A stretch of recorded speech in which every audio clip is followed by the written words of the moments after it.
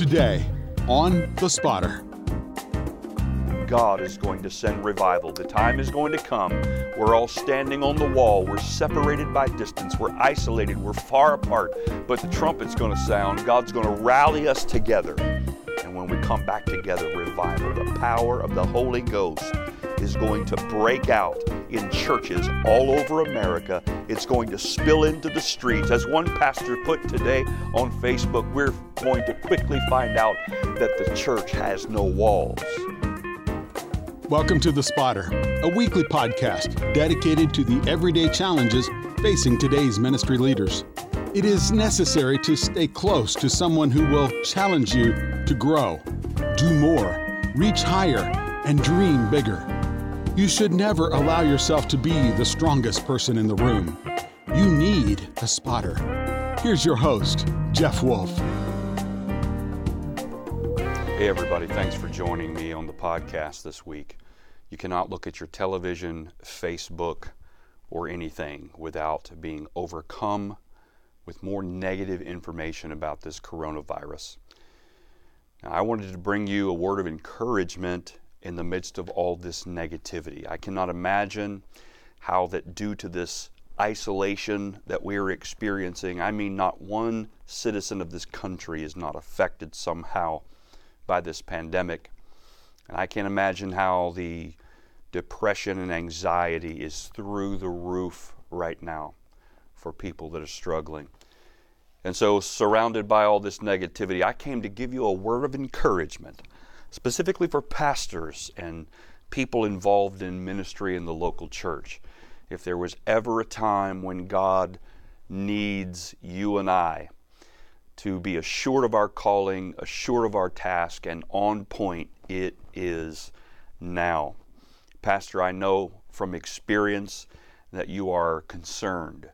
I've never led through a pandemic before, but I know that you're concerned about how this will impact your local congregation. I know that you're concerned about how this will impact you financially, as is every family in America. I know that we're wondering what's going to happen, but I want to encourage everybody watching today to stop for a moment and breathe. And I want you to think about what's beyond the virus. That's the topic I want to use for the next few moments that I share with you. Beyond the virus. Guess what? This is going to end, and God's going to bless us beyond the virus. All right? Now, I was thinking today, praying this morning for pastors and praying for some of my friends specifically, and the Lord brought my attention to Nehemiah. The story of Nehemiah is packed full of excellent wisdom. I want to draw your attention to 3 verses in the book of Nehemiah. The first one is in chapter 4. Nehemiah has gotten the permission from the king to go back and rebuild the walls of Jerusalem, the city of God that had been torn down in ruins. And so Nehemiah is a governor, and he's gotten permission and resourcing and protection from the governor, or from the king rather, to go and rebuild the walls of Jerusalem.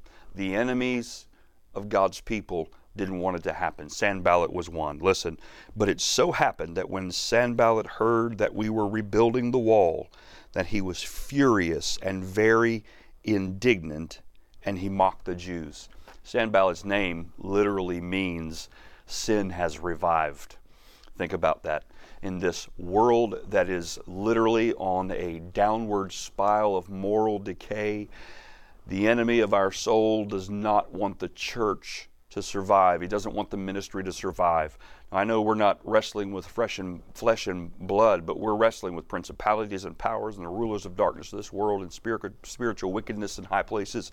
We're battling the enemy. This isn't against politicians. This isn't against anyone else. Our battle is with evil, the battle of good and evil. And the enemy doesn't want the church to succeed. And he's mocking us.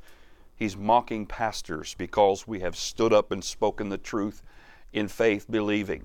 We've had courage enough to stand firm on the Word of God in the midst of a world that is that considers morals relative.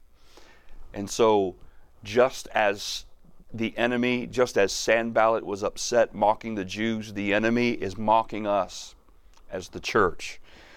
Now, what happened is that Nehemiah built anyway, and Nehemiah was not moved.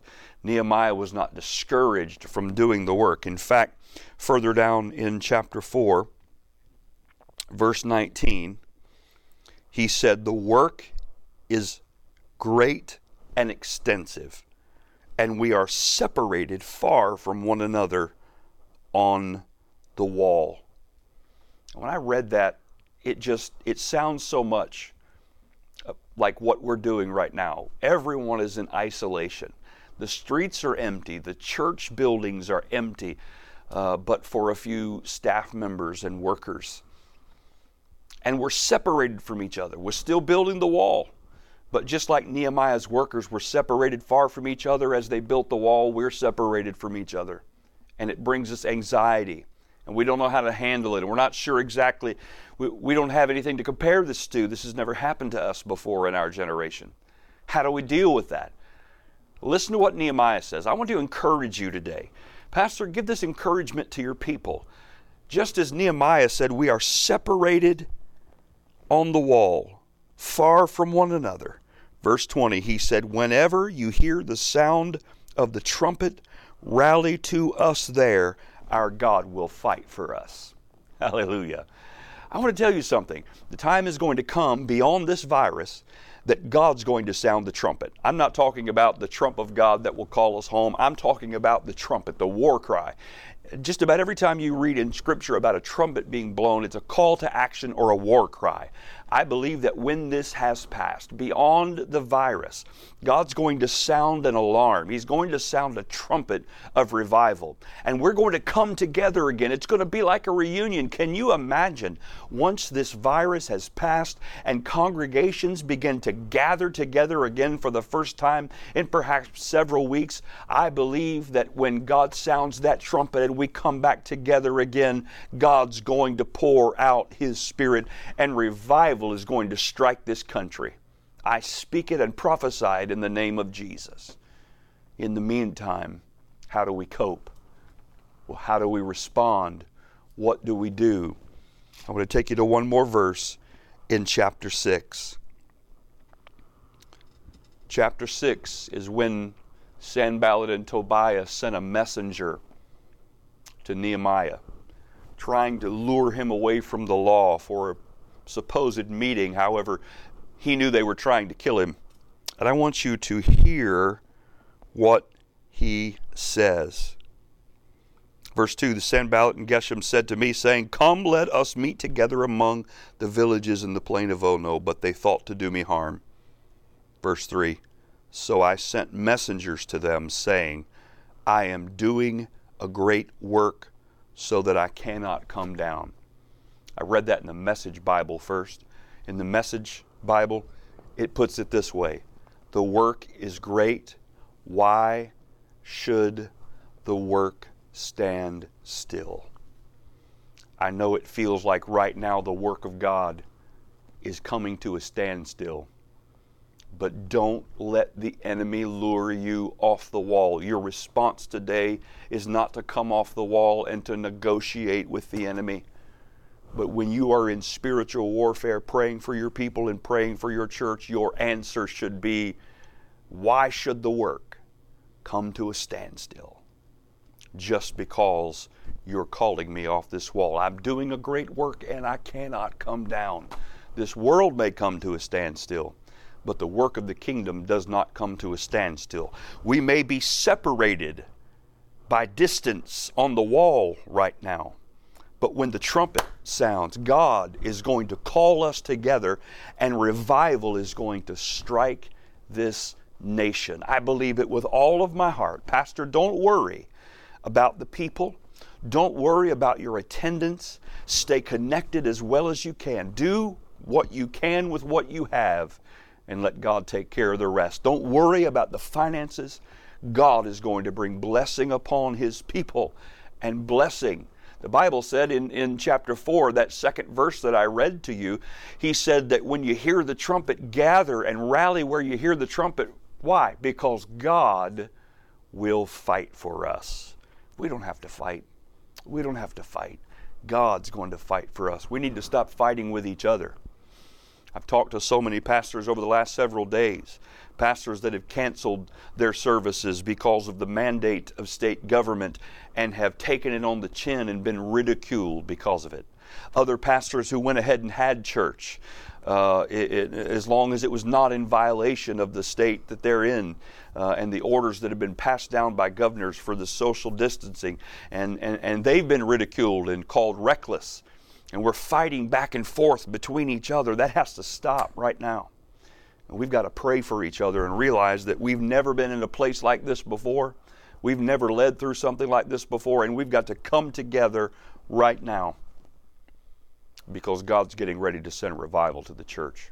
I feel it in my spirit. I'm no one special. I don't call myself a prophet. I don't have a congregation that I care for anymore. God's placed me in the office of evangelist and pastor to pastors. But I'm telling you with everything in me, I felt this in prayer this morning, and I wanted to encourage you with it. God is going to send revival. The time is going to come. We're all standing on the wall. We're separated by distance. We're isolated. We're far apart. But the trumpet's going to sound. God's going to rally us together. And when we come back together, revival, the power of the Holy Ghost is going to break out in churches all over America. It's going to spill into the streets. As one pastor put today on Facebook, we're going to quickly find out that the church has no walls. Well, guess what? When God pours out revival, it's not going to be contained in the four walls. God is going to bring revival to America again out of this adversity. I believe it with all of my heart.